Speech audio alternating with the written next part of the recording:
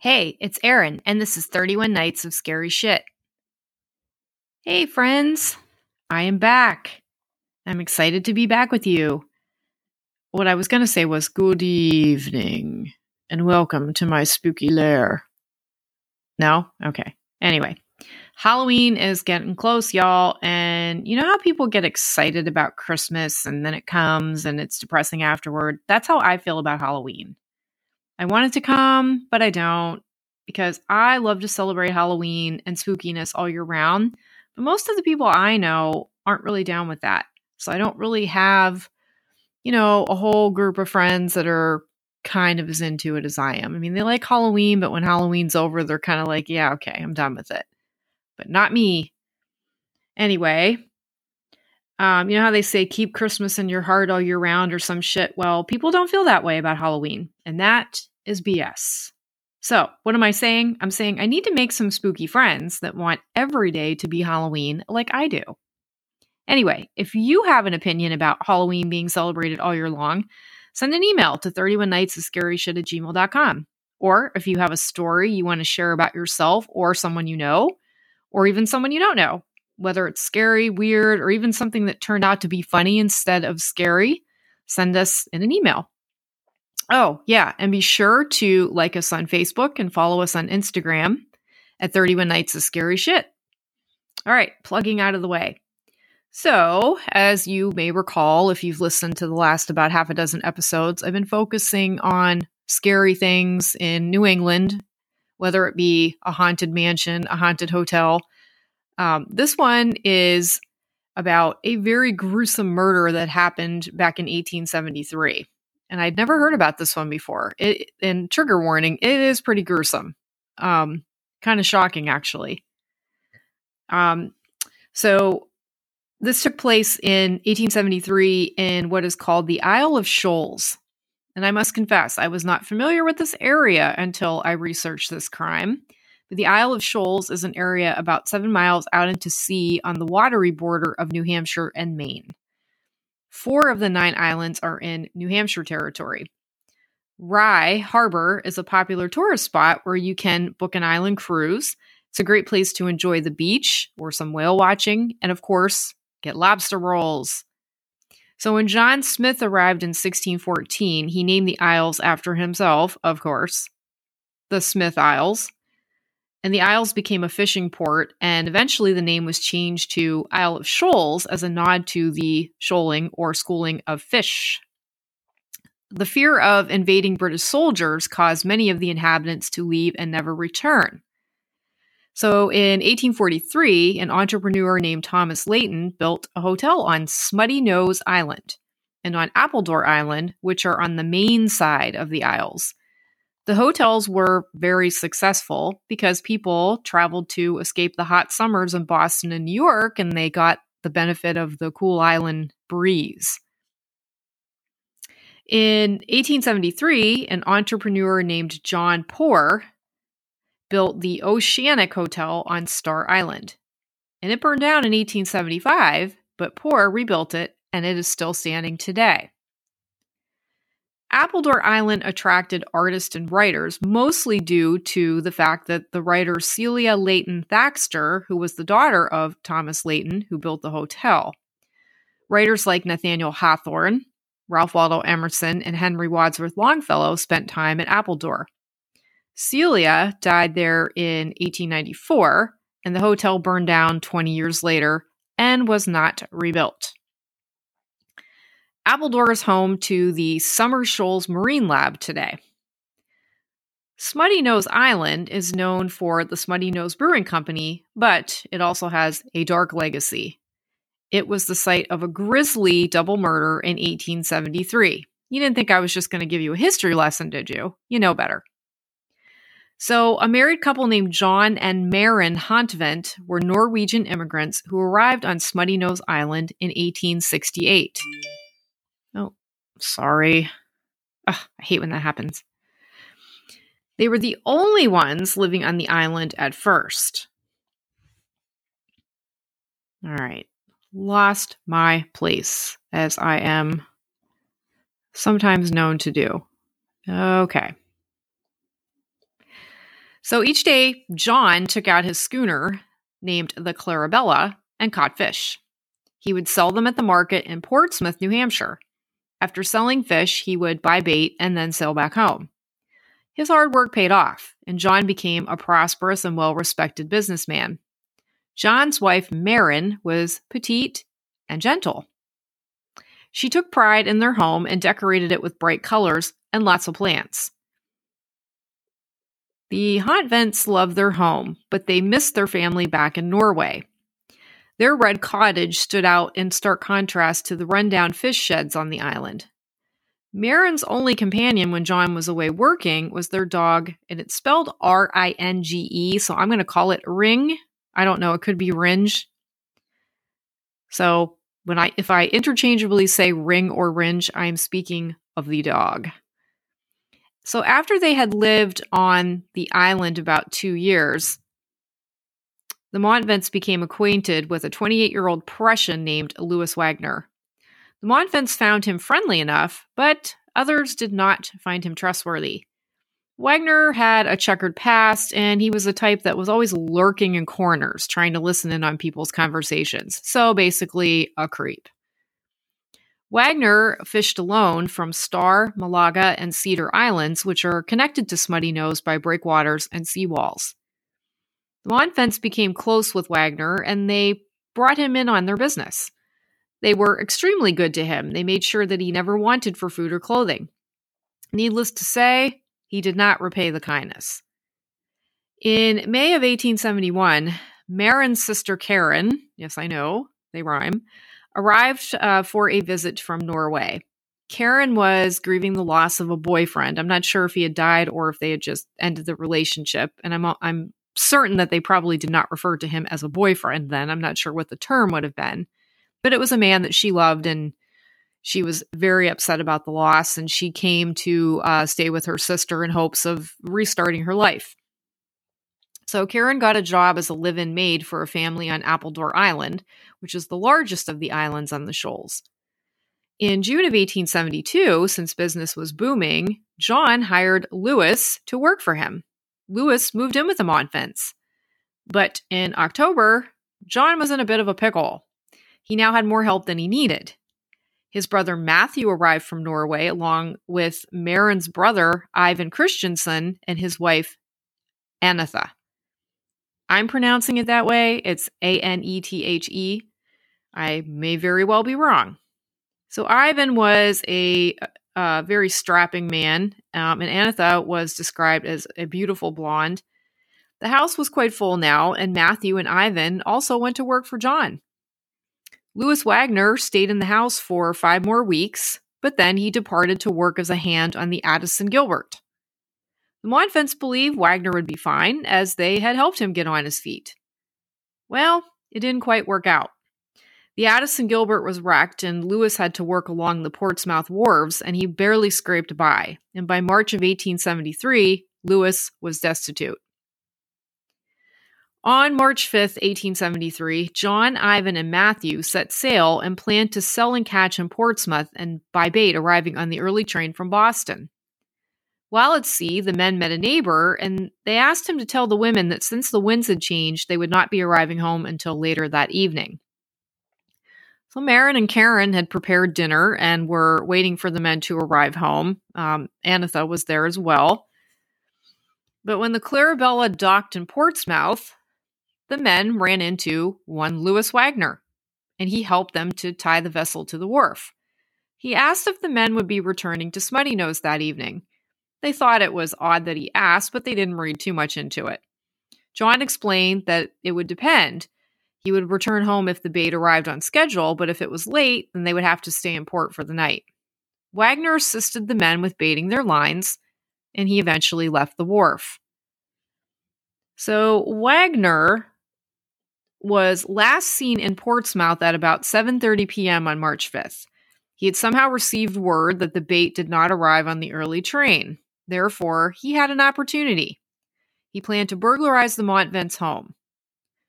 So Wagner stole a dory, which is a kind of like a small, simple rowboat, and made the 12-mile trek to the shoals. So he rowed for 12 miles. supposedly in a very short time, too. It would be impressive if this guy wasn't a psycho murderer. At around 10 p.m., Karen, Marin, and Anitha were getting ready for bed. At that point, they figured the men weren't coming home and they just decided to go to sleep for the night. Lewis was lying in wait for a few hours watching the cottage, like a creeper that he was. When he was sure that the women had probably gone to sleep, he made his approach. The door was not bolted, as his luck would have it.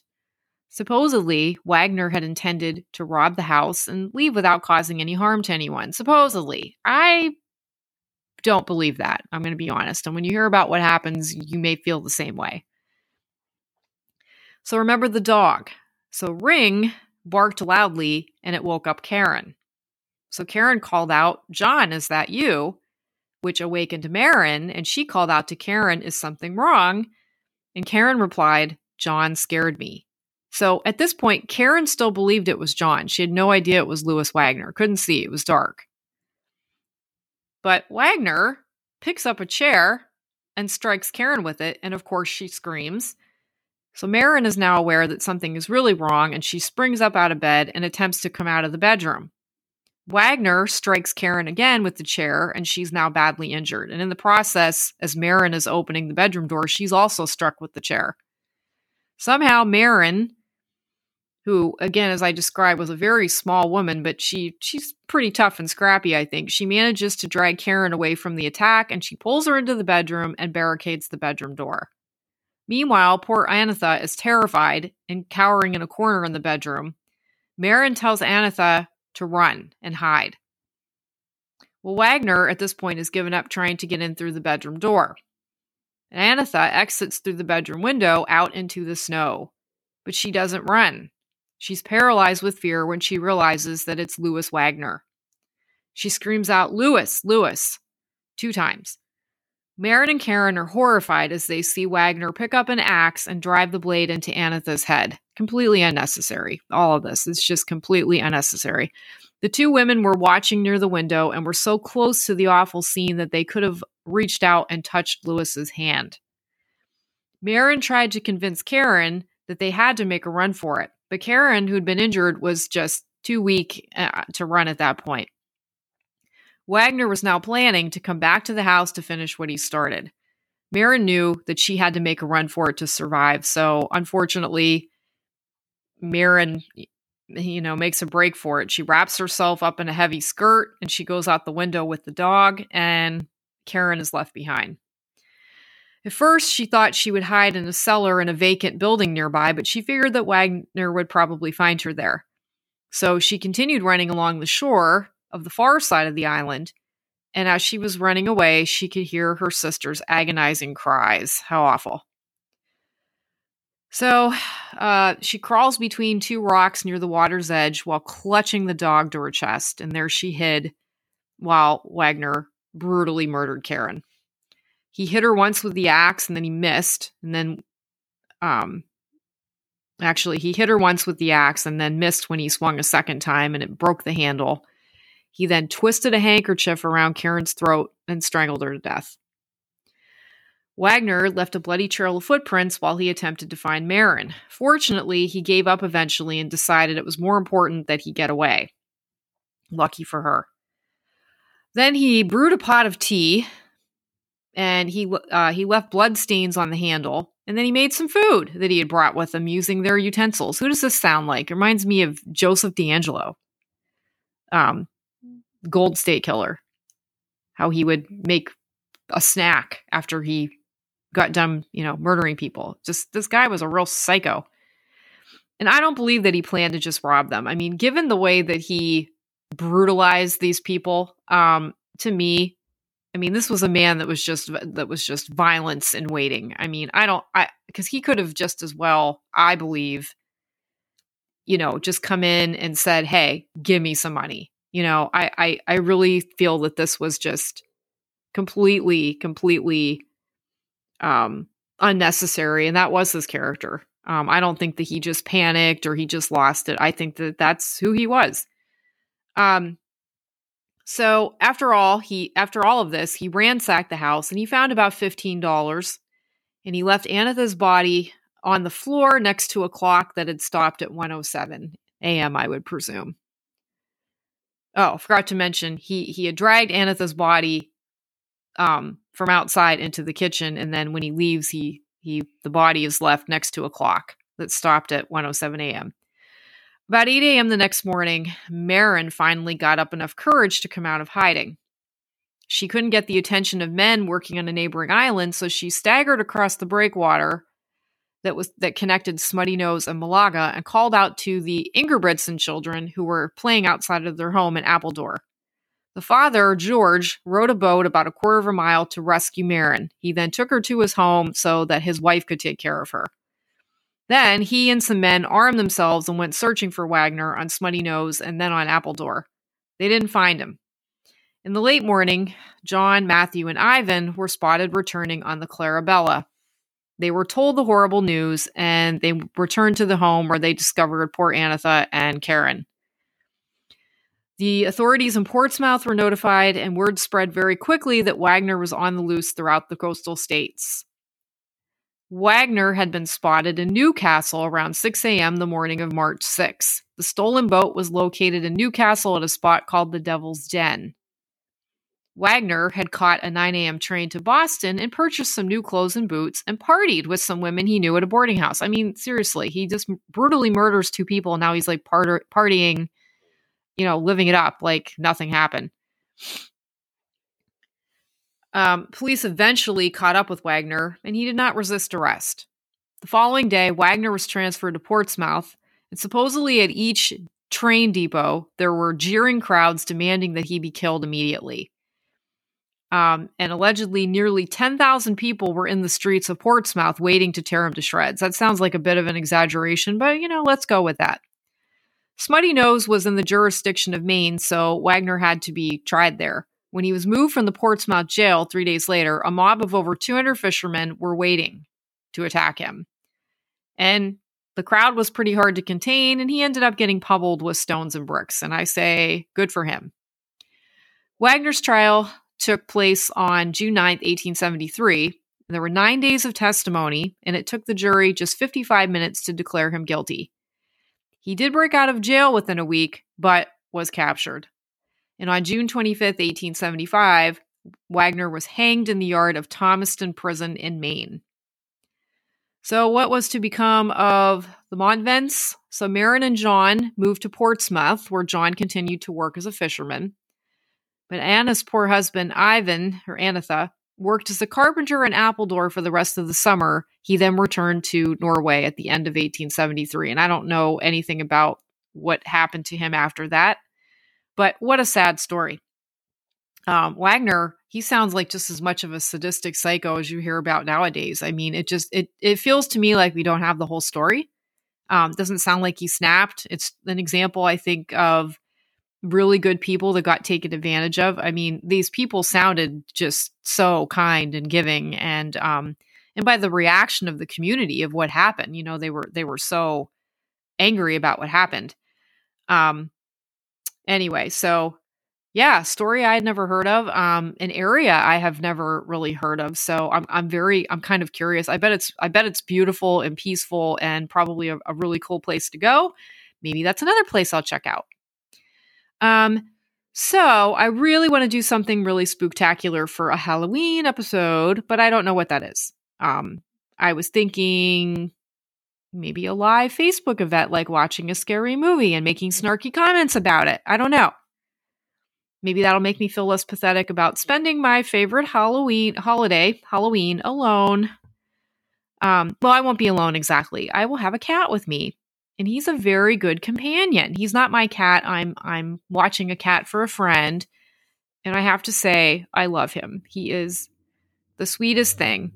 And he reminds me like of a combination of Gus and Lenny. So if you've been listening for a while, you know that Gus and Lenny were the podcats. And they have two very different personalities. So Gus meows a lot, kind of naughty, mischievous, very fun, but kind of always getting into something and always trying to get food. I mean, he will hear a can open from 3 floors away, and next thing you know, he's right there in front of you. So this cat is very much like Gus in that he's always trying to get food.